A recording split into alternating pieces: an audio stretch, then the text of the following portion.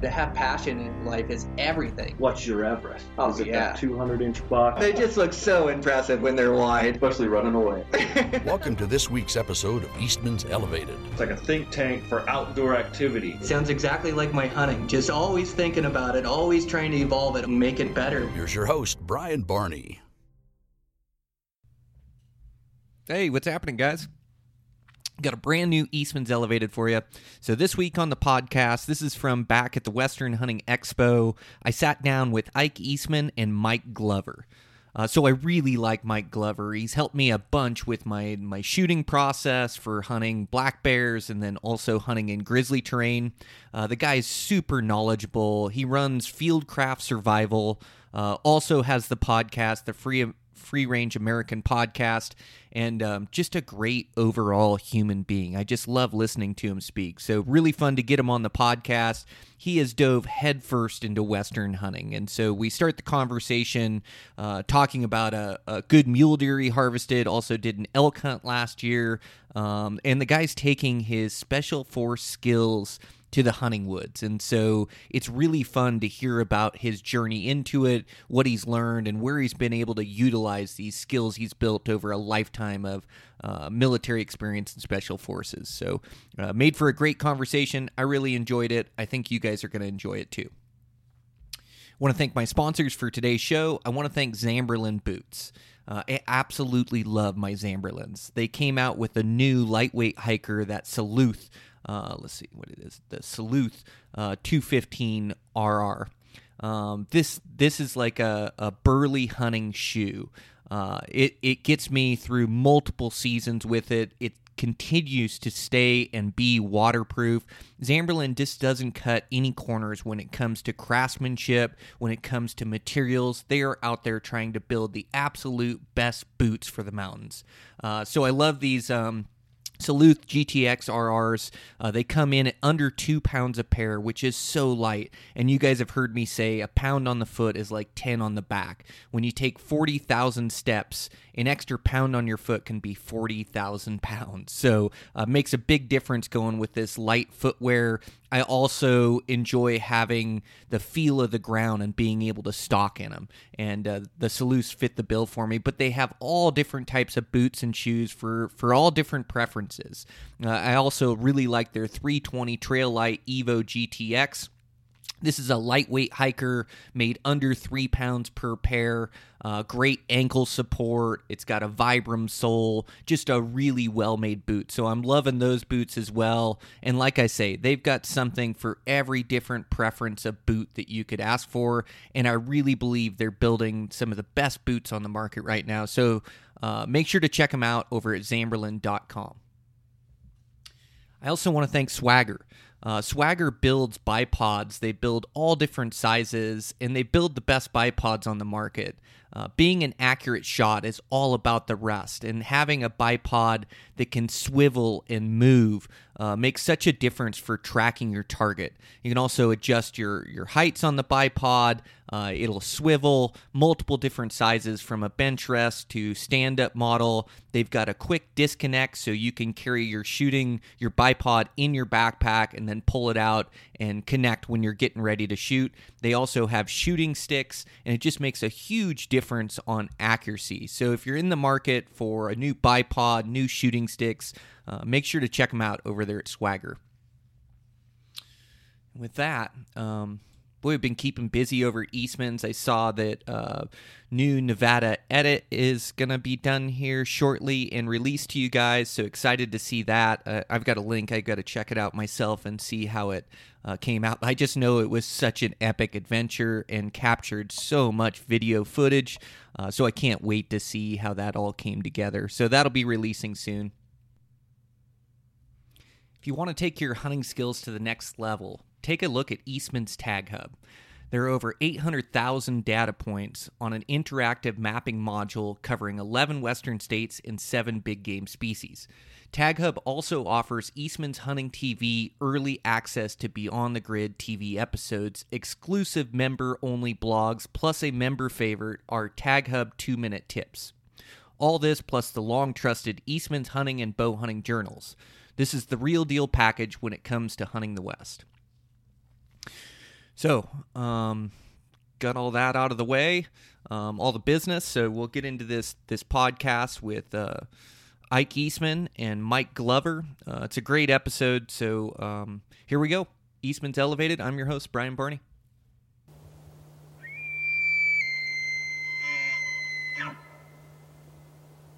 Well, Mike, you had a heck of a hunt this year. I saw that big mule deer you harvested. Congratulations. I did. I was desperate. I had a bad hunt in Sawtooth with elk, and I was at a point of like, man, tags were running low, and went out and thank God Sportsman's Warehouse gifted me a tag in Deseret. Oh, nice. And it was an epic hunt. I mean, the boys at Deseret, the guides out there, are some of the best in the business. They do a lot of hunts. They do a lot of hunts. Yeah. Man, the frequency and volume there is amazing.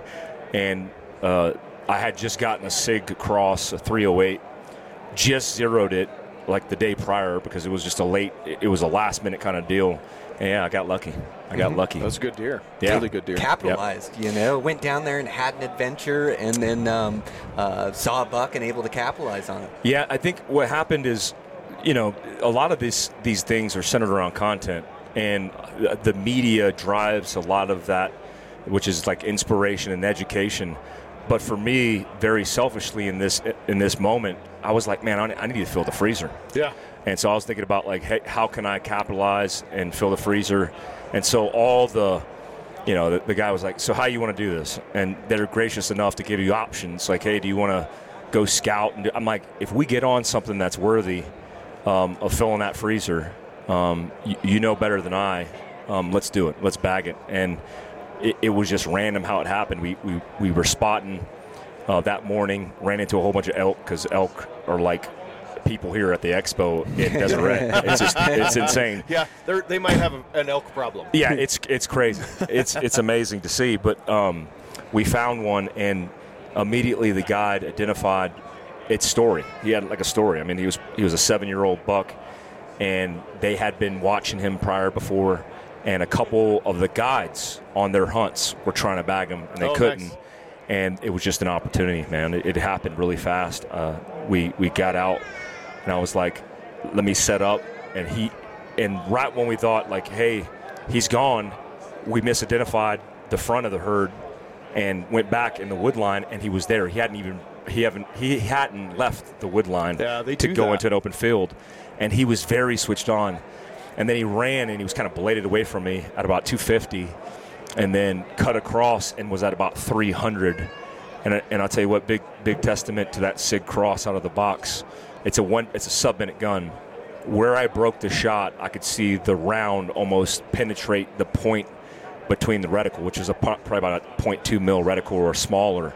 I could just see it go exactly where I intended to put it. That's awesome. And so I felt good about it, and it was a clean, very ethical kill. I mean, that animal was down probably in 5-10 seconds. Yeah. He sprint, staggered, and fell into the bush. And it was like, man, that was amazing. It was an amazing experience, yeah. What round were you shooting? I was using a 308. I wanted a 6.5. Yeah. And I was kind of on the waiting list for a 6.5, but got the 308, and I'm super familiar with it. But out of the box, I shot, and obviously a testament to a good rifle is it shooting less than a minute at 100 yards. Yeah.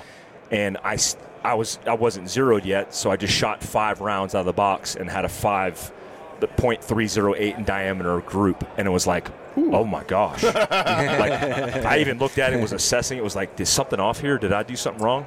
And then made my adjustments, and then keyholed that 1-inch pasty at 100 yards, and was like, that's the fastest I've ever set up a civilian gun out of the box. Yeah. That's less than $1,000, which is really good. That's awesome. Yeah, it was fun, man. That's way awesome. It was super cool. So are you absolutely hooked now? That Western hunting is a pretty fun game, isn't it? I've had a lot of failed attempts in archery in Arizona on mule deer. Okay. And I had talked to you on a podcast about it where I had stalked for days and weeks, glassed, and you get out there and you get out of your truck and look across an open field, you could see a mule deer 1,000 yards away and spook them. I mean, those mule deer there with the winds and everything else, they're switched on. They're like elusive, wild creatures, and they're not domesticated at all. And so I had a hunger for it and was like, I need to bag this. And I wanted one of my first muleys to be, because I killed a lot of whitetail in North Carolina, but I wanted one of my first mule deer hunts to be archery. Yeah. But I wasn't going to turn down that beautiful presented side of that animal. So what happened in did you say in Montana you had an elk issue? Idaho. Sawtooth, yeah. Okay. So I went on a hunt with we had packed out a string of goats, and part of me was like, hey, do we want to run? I wanted the Sawtooth hunt, but I was like, do I need to run the goats now? Because I wasn't familiar with it. Right. Mark Wernicke from Pack Goats, very experienced hunter, but he's like the CrossFit champion of overland outdoor hunting. I mean, it was like we were running from point to point to point. And I think the assessment is we did 40 miles in 3 days. It was brutal. And so I was prepared, but I wasn't that prepared. Yeah. I felt like I was in Special Forces selection. I'm like, what do we do? I'm like, I thought this was going to be a little bit easier, and I expected it, but I didn't whine about it. I just sucked it up. And we had a lot of, I think we were early in the rut, and we had a lot of young, immature bulls come in, sprinting in. And what I was amazed by, because I'd never hunted with goats before, I thought they were going to be a distractor. I thought for sure that goats anywhere near me with a bow was going to mess things up. So the first time we had a young bull, the first day, we called one in, and he sprinted in, and I saw him look at the goats. And the goats didn't have bells or anything. They were just in the wood line. And it's like the elk recognized the goat as a wild animal and was like, oh, it's just goats. And then he was curious. And so instead of sprinting in and then sprinting out, he sprinted in and then was like smelling and then kind of doing his little recce route, getting to the goats. And he was super curious, which held them up. I drew on that elk, even though it was a young bull. But I was like, same deal. I'm here for the meat. Yeah. And I drew down on him, and I wanted a bigger one. And he kind of got in the way of the tree line. It was about a 75-yard shot. I'm like, let me draw down. Let me just admire this and let him get out because there's going to be more elk to come. Right. Long story short, there wasn't. We spent a lot of time walking. I think my first leg on the second day was 9 hours, and we didn't see anything. Oof. I didn't even see a squirrel. Oof. Like nothing. And then we got back, went out that night, did the same thing, saw nothing. We were smoked. We get about 4.5 hours of sleep a night. The last day, the last evening, we hear one. We start stalking on them and realize it's other hunters, which is rare in that area. Oh, yeah. You've been walking 9 hours a day and run into other hunters? Yeah. That's just horrible. We're like cliff hanging in Sawtooth. So we get to a point where we identify it's other hunters. So we wanted to do a link up with them just out of respect, just to make sure they knew. So we just did. I think Mark did some whack calls just so they identified that, hey, this isn't an elk, and they kind of displaced. And then we're packing up our stuff, getting ready to move back, and the sun's coming down. And we had been calling the whole time. Mm-hmm. Well, there was like a high ground and then low ground, and we're in the low ground, and we are literally just BSing, loud, not loud, but just at a talking volume, normal talking volume. And a bull comes sprinting down the mountain. We hear him. We're like, what was that? And we turn, and he's literally running down towards us, looking at us. Mark's in front of me. We're sitting on our butts. Mark drops down to the prone. I sit up. I'm still on a knee, and I take about a 75-yard shot and hit him. And I'm like, I can't believe that just happened. He breaks away. We let him go for a little bit. And then we start trying to track him. Well, we're blood tracking him, and the sun goes down. Oh. So now we're out with flashlights, and the initial blood screening, it was like spurts blood, and then it got real little. So the thinking was, man, I might have gut shot this elk. Maybe I spurted him. Maybe I gut shot him. And I'm feeling bad. Obviously, I'm feeling horrible. I don't want to leave. Yeah. But Mark's like, dude, we got to get back to base camp. We have to leave. We have to get back. We don't have any camping gear and equipment. Let's come back in the morning. And we did. We spent the next morning 6 hours trying to track him. So I'm bummed out. I'm devastated. Yeah. So I'm like, man, we can't find them. We're looking all over this place. We pack it up. The next day, not the next day, the next, so that day goes by. The next day, that evening, Mark texts me and says, hey, one of my guides found your elk. And I'm like, immediate was like, thank God, right? And then the second thing was like, how's the meat? I was like, is there any? And the meat was spoiled. Yeah. So we did the right thing. They skinned them out. They pulled them. And then I got a Euro mount waiting on me right now. But a hard lesson learned. Mm-hmm. And like when Mark asked me, he said, do you want him? Do you want his head? The first thing I thought was no. But then I thought, I do, because I want the reminder. You want that, yeah. You want the trophy to remind you of that whole experience. Exactly. That whole trophy mentality in that way for me was like, I want that because I want to tell my kids about that. Yeah. I want to tell my friends and my family and go, hey, let me tell you about the circumstance there and some of the mistakes that I made and have a representation of that. Because the alternative is it's sitting in the wood line somewhere, and I couldn't live with that. But went from that hunt straight to Deseret and had a great hunt.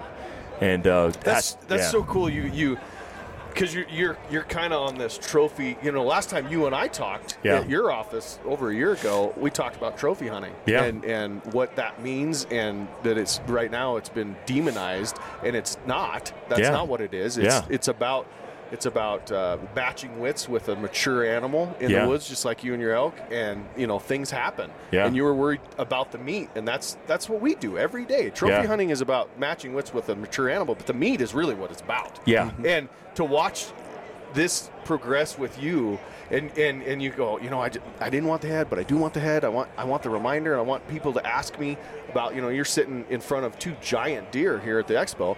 And those are reminders. I will always remember that deer right there. I sat on the scope for 2.5 hours waiting for him to stand up, and when he did, he came out like a rocket. Yeah. I look at that deer every morning when I walk out of my bedroom, and it reminds me of that. Number one, how hard that is to sit behind a scope for 2.5 hours. But it's a reminder. It's nothing. It's not an ego thing. Yeah. It's not like, I have trophies, soccer trophies or football trophies on a shelf somewhere that I glance at and pump my own ego. That's not what it's about. Yeah. It's about an experience and a connection with nature. And that is a reminder of your connection with, 9-hour treks and, a little bull not being able to do it. And then a big bull comes in and just the whole story constantly. Yeah, I immediately got it when we had that conversation because I didn't understand it from an expert's opinion. Well, you thought it was poaching. Yeah. For sure. And you're not alone, Mike. I've been preaching this for a year and a half. Since your and I's conversation, it steamed my blood, and I said there's a misconception that the main media is using poaching and trophy hunting simultaneously or synonymously, and it's not the same. It's not. It's not. What I realized even in that event, or even the mule deer is a better example. I got a cape mount for my mule deer, and I've never done that. I like the European look anyway. Yeah. But when they asked me, they said, "Hey, do you want to do a cape?" We're like, "What do you want to do?" And I immediately went back to that reference of our conversation, and went, "Man, this is the most beautiful animal I've ever killed." Like everything about him, I wanted to remember visually, and even touching that animal. I wanted that representation of that moment, and even though it was burned in my memory, to have that, I was like, yeah, let me do a cape. And all the guides who were, experts, and I'm certainly not, were telling me how mature. They were showing me the aging process with the teeth.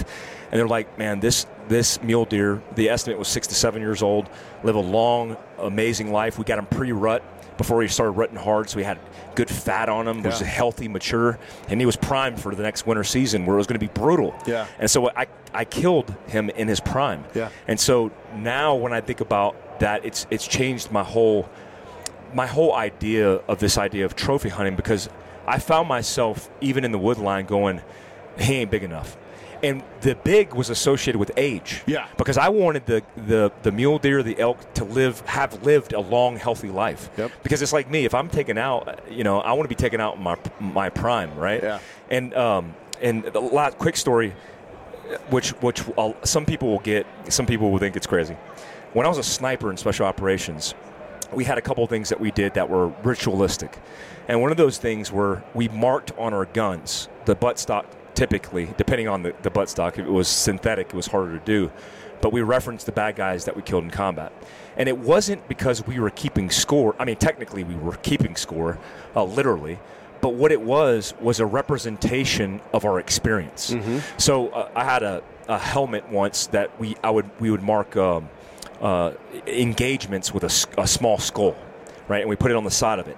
And if you look back in history and special operations, those are all impactful references for not points but experience. So if you saw me in combat and you saw my assaulter helmet and you saw like 20 skulls on the side of my helmet, you didn't go, man, that dude is a killer. You went, that dude's experienced, and he's been there, done that. Yeah, he's been in some shit. He's been in some shit. So what he's saying, I should pay attention to. Yes. And it was just a way. It's the same thing with the uniforms and badges. Yeah. Like when I have my Ranger tab and my SF tab, you walk up on me, immediately you could identify without saying a word that I had that experience. You come to my house, you look at my wall, same deal. Right. And I think that's important. Right. I think that's important in the context of understanding each other from a point of experience without having to have a long-form conversation about it. Yeah, my mind's completely changed after that conversation. That's such a great progression. Yeah. I love that. Yeah. Fantastic. If you don't mind, I'm gonna follow up with this in a year and just see how it's progressing. I love that. Because it's fun to watch. We have a gal, our token hippie, in the office, and I've watched her come from just doing meat all the way up to now she's trophy hunting, and it's been astonishing how fast it happened. Yeah. She shot a good buck this year, right? Yeah, she shot a really good buck this year. Yep. And she held out and passed up bucks and all kinds of stuff for that one buck she saw on day 2 of the hunt. And she spent 15 days, 20 days hunting. Wow. So it's fun. Yeah. It's neat. Yeah. And we have so many new hunters. There's 75,000 new hunters in Montana this year. Do you know that? Wow. 75,000. That's amazing. And we have to educate these people. I was talking to somebody yesterday. These guys don't have the long history of hunting behind them that gave them experiences and knowledge and the perspective. We have to educate them as hunters and educate them on how this is, why trophy hunting is important. Yeah. And what meat procurement means. And what do you do with it? I mean, there's guys that go, I really want, I was talking to a dude yesterday who's never hunted ever. And he came to this and he wants to learn how to do it. And he's like, where do I start? I was like, holy buckets, you need to learn. Okay, number 1, YouTube's your friend. Get on there. Number 2, you need to be reading books. And there's a lot of them. Number 3, get on podcasts, just like Brian's podcast, and you'll learn it more than, in this day and age, there's no excuse. Yeah. The information is free almost. It's free. It's all out there. I mean, our podcast we did several years ago, I learned a lot from that podcast because we talked about a lot of referencing of my experiences or lack of experiences, and I identified my own deficiencies. And it started with 001 of the podcast, and I think if guys are more open to, especially with the ego thing, we find it in the tactical space, but more open to sharing their experiences like Brian's doing. That's how we're going to build these relationships, but also learn from each other. Yeah. I'm probably out of all of these people, the most inexperienced guy in hunting, but I guarantee I'm one of the most willing to learn because I know my deficiencies. And I think if guys step up who are afraid to get into it because they think it's like overwhelming, just listen to the free information you guys have. The journal itself, what you guys are doing on podcast. That's a great start point. It certainly has helped me in my journey. And there's some. We're going to start. Brian's actually working on. I'm going to let the cat out of the bag. Yep. Brian's actually working on a mule deer online. I guess an online course. Yeah, from start to finish. Mm-hmm. And it's just like what you guys are doing in the survival world. Really cool. I mean, there's so much information that you guys provide to your customers. What do you guys got going on new? I mean, I know you're doing classes. I was talking to Robbie, one of your guys, last night. The amount of courses you're doing is insane. Yeah, it's hard to keep up with. So the whole strategy with training was a lot of the training that we did intermittently, depending on the geographical region. So if you wanted to take, for example, a tactical course in Arizona, you had to go to Virginia to take a med course, a first aid course, because we had certain experts in certain places. Now the strategy is we want to provide like a laddered rung approach where every rung is a course in your own backyard. So if you're in Arizona, now you can get tactical courses in self-defense, you can get scenario-based training, you can get first aid, survival, the list goes on. So now that is expanded training. I mean, the first 90 days, the first week of January, we posted 160 training courses for January, February, and March, the first quarter. Holy buckets. So we've been executing. Here we are in February, and we've been executing all over the place. We're probably running right now 4 to 6 states this weekend alone. All over the country. So you do it. These are all. So you're doing them in different places, but you're also doing online. Yes. So the 100. That's online. Yeah, we do a combination of free training online, learning management system type stuff like you get in an academic environment where you're following a protocol, and then the in-person training. Because we've identified early on, obviously, that if you're somebody and you want to train with us, and we can get the price point of the course at a decent price point, then if you're across the country, we'll add $1,500 to that. Yeah. And then add wearing a mask for 4.5 hours. Right. All these problems. And so if we were going to scale training, we had to do it online, so we've done a lot of that. Most of it's free. I would say probably 70% of it, especially the online stuff's free. But we do have bracketed, more Zoom-based interactive training online. Is that through Fieldcraft, your website? Yeah, there's two major sites. I mean, fieldcraftsurvival.com is one of them. But on AmericanContingency.com, we have a lot of the LMS stuff dropping there, like survival, like firearm safety, all the basic stuff is going to be launched there. Yeah, we did. Well, of course, we bring some of your guys up, Kevin and those guys up, to do a pistol training with us last fall or last spring. It was unbelievable. That's awesome. Unbelievable. Yeah. And it was fun to watch because I did it with all my employees, and there's some of my employees never shot a pistol ever in their life. And by the end, they were running through the course, and it was fun to watch. That's awesome to hear. They all bought pistols, and there was actually a couple of the gals were like, I'm not real sure I want to do this, and I wouldn't say they got coerced into it, but the other employees convinced them to do it, and now they all own pistols, and they're all about it. Absolutely about it. It's like hunting. It's the journey and the process has a lot to do with the whole, how beautiful that whole experience is. You go to a shooting course, it's not just about shooting. Yeah. Because stress is you're inoculated in it. Yeah. So getting past that fear, overcoming some of those confidence barriers, it's just like hunting. Once you overcome that and you come out of the wood line, you put your head on that comfortable pillow, you have a different perspective. And that's what it is.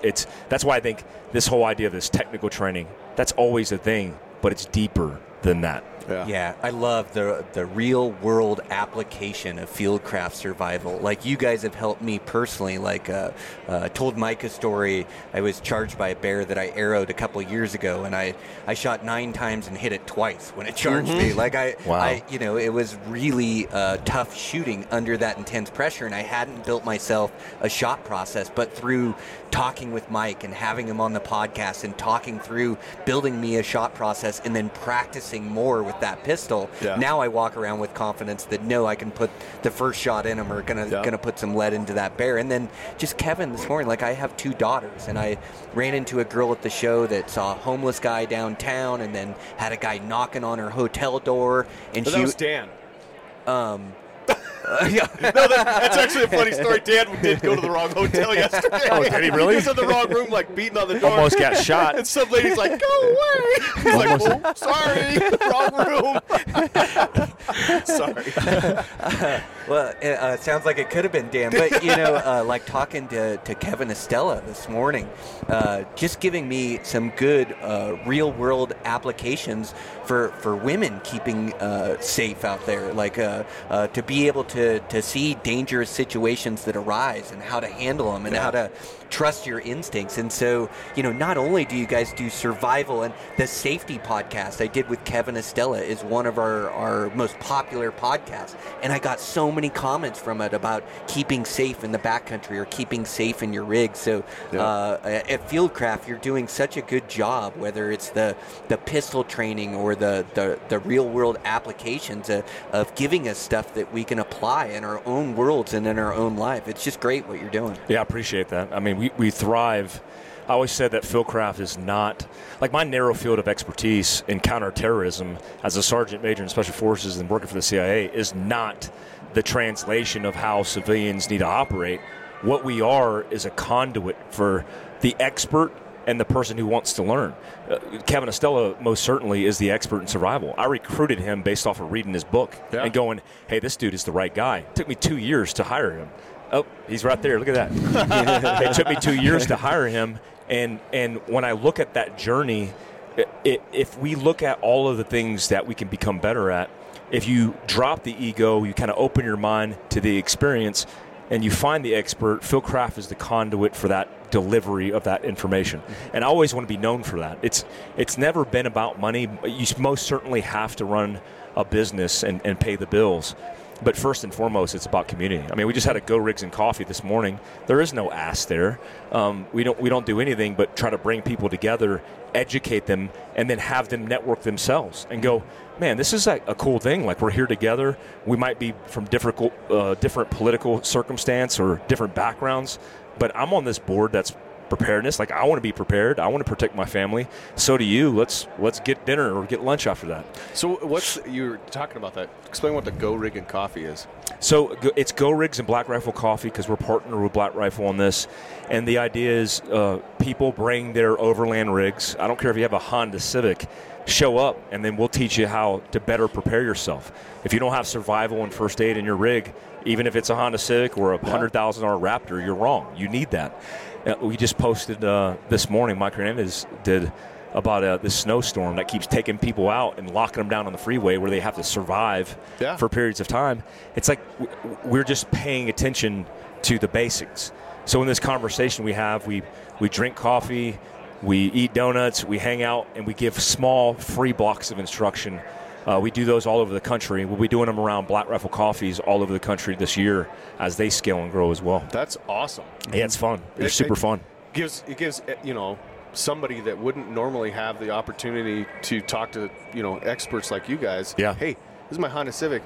I don't want to get stuck on the freeway and die because I'm out there for 6 hours and freeze to death. What do I need in it? Yeah. That is way cool. Yeah, it's super fun. For you guys. Yeah, it's super positive experience. I try to prepare my daughters the same way, how to change tires, to have all that stuff in their rig for a snowy Montana road, and try to educate them so they're prepared for it. Because once you're in a scenario like that that's life-threatening, it's too late. Yeah. It's too late. Yeah, you got to be prepared for it. And I just love hearing about Mike's journey into hunting, too. It's not that you haven't hunted before, but into Western hunting and how you've really immersed yourself in it. Like you've dropped your ego and you've really tried to learn. And we're all in different places in our journey of learning backcountry hunting. And your journey, dedicating yourself to hunting those mule deer and stalking them down in the desert, you learn like a lot of lessons and you keep evolving your knowledge base. Like you've had to take, you guys are the experts in fieldcraft survival, but you've gone and done something that's extremely difficult and challenging. And through all your stalks you've learned, and then that elk hunt, you had to grind. Yeah. Like you felt like you were back in your special force days. You had to keep putting forth effort day in, day out. You had to, the psychological battle. You had the psychological battle of continuing to put forth effort to try to locate elk, to try to create an opportunity.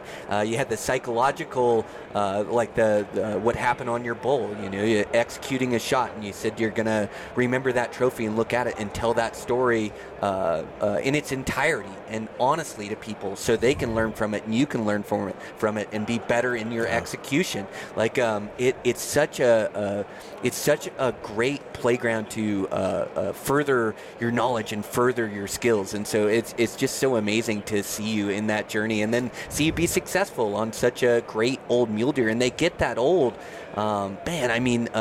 They've evolved from thousands of years of avoiding mountain lions, and when they get to be 5, 6, 7 years old, they've avoided multiple hunting seasons. And so to be able to out-theorize and outwit that mule deer and be at the right place at the right time and then execute a good shot. Of course, you bring this amazing skill set of shooting and executing shots, like you know how to perform at a high level under an intense amount of stress, so it's no surprise that you close that deal on that mule deer. But it's just amazing to see and amazing to talk about with you. Yeah, it's I look at you as like operators in this space because you guys are the experts.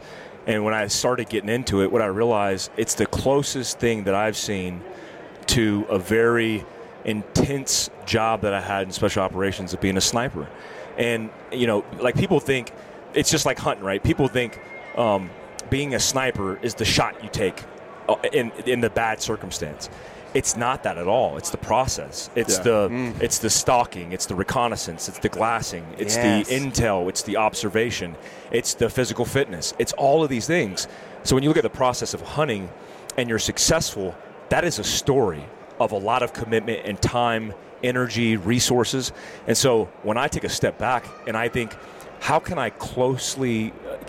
is the closest I could do to get to that life that I lived in special operations, and it's backcountry hunting.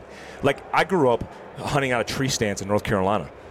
That, to me, is very easy to do. There's a time and place for that. But going into the backcountry, hiking, and then having to train up for this process to be successful, the statistics of you being successful are directly correlated to the amount of time and energy you invest. Yeah. And so for that to me is the most beautiful thing about backcountry hunting. And so when I look at you guys, I'm like, how was your hunting season? You're like, crushed it. I'm like, man, what were you doing in your physical fitness routine? It's not like, so tell me about that shot. It's like, there's so many subtasks that you led up to be successful. And that's what's beautiful, I think, about backcountry hunting.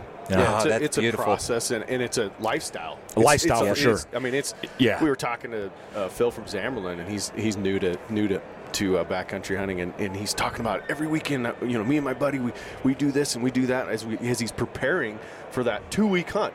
It's not the 2 weeks. It's the other 50 that count. Yes. Yep. And even standing at this show, which is an unbelievable place to network, talk to guys, get good ideas, solve problems that you had in the field.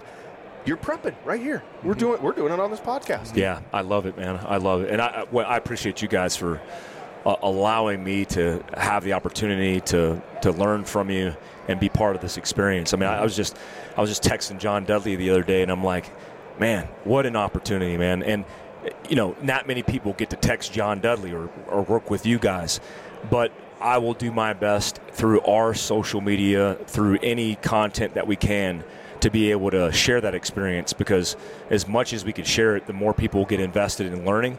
And what I will say is those hunts that I did where I was doing content behind it, I had a lot of great feedback talking about reading the journal, listening to the podcast, and then going, man, I never thought this was something I could do. Yeah. But now that we're having the conversation, I'm signing up. I'm going to get invested. I'm going to buy the bow. I'm going to start working out. I'm going to get the magazine, start reading, and get invested in the hunt. That's cool to see, because there's a lot of hunters out there, just like the tactical space, who compartmentalize their experience, and they say it's not open because there's not enough. There's plenty to go around, and when I think about resilience is partitioning the dependence you have on factory farming, on all these systems, these institutions that literally want to be controlling of you in order for them to empower themselves, whether that's monetization or whatever it may be. The more you can hunt, the more food you can put on the plate that's sourced from you, the more you're lending to conservation, and the more you're living a resilient life. Yes. And that's the life that I want to live. That's what Fieldcraft's all about. It's about self-empowerment and self-reliance. Yes. Stop depending on all these other systems. And hunting is the best way to procure that. Absolutely, it's the beginning of it. It's the start point of it. Yeah. It's the start point of it. Yeah. And the amount that you use those skills, those survival skills, every single day in the backcountry. Yeah. Every day. Yeah. How do I sleep? How do I protect myself from 100%. Predators? Everything. Yeah, it's such a beautiful thing. That's so cool. I'm just thankful for our partnership with you guys and everything we've learned, and your crew. It's awesome, and just being able to share it, and like I said at the beginning, watching everything progress has been crazy. Been fun for me. It's cool. I appreciate the partnership and the friendship. and look forward to this year and more years to come. Hopefully we can get on a hunt, Mike. I'd love to. Yeah, you let me know when. I'll chalk it up. Okay. I would love that. It would be a humbling opportunity for me for sure, and I'd take it in a heartbeat. Yeah. Cool. I love hearing Mike's experience in hunting. It's so articulate the way you describe so it, but fresh. you're a student of the game, and you realize that it's multifaceted. It isn't just being a good shot. It isn't just being in good shape. That it takes all these different skill sets, and these skill sets take years to learn. And it's not about the one kill shot or pulling that trigger. It's about the entire process. And the guys that are really good at backcountry hunting, they embrace the process. Yeah. They embrace the training and the preparing, and they go down deep down the rabbit hole at each one of these facets, whether it's with rifles or with bows or getting into stalking and really looking at your stalks and how you can improve and where you failed and how you can get better.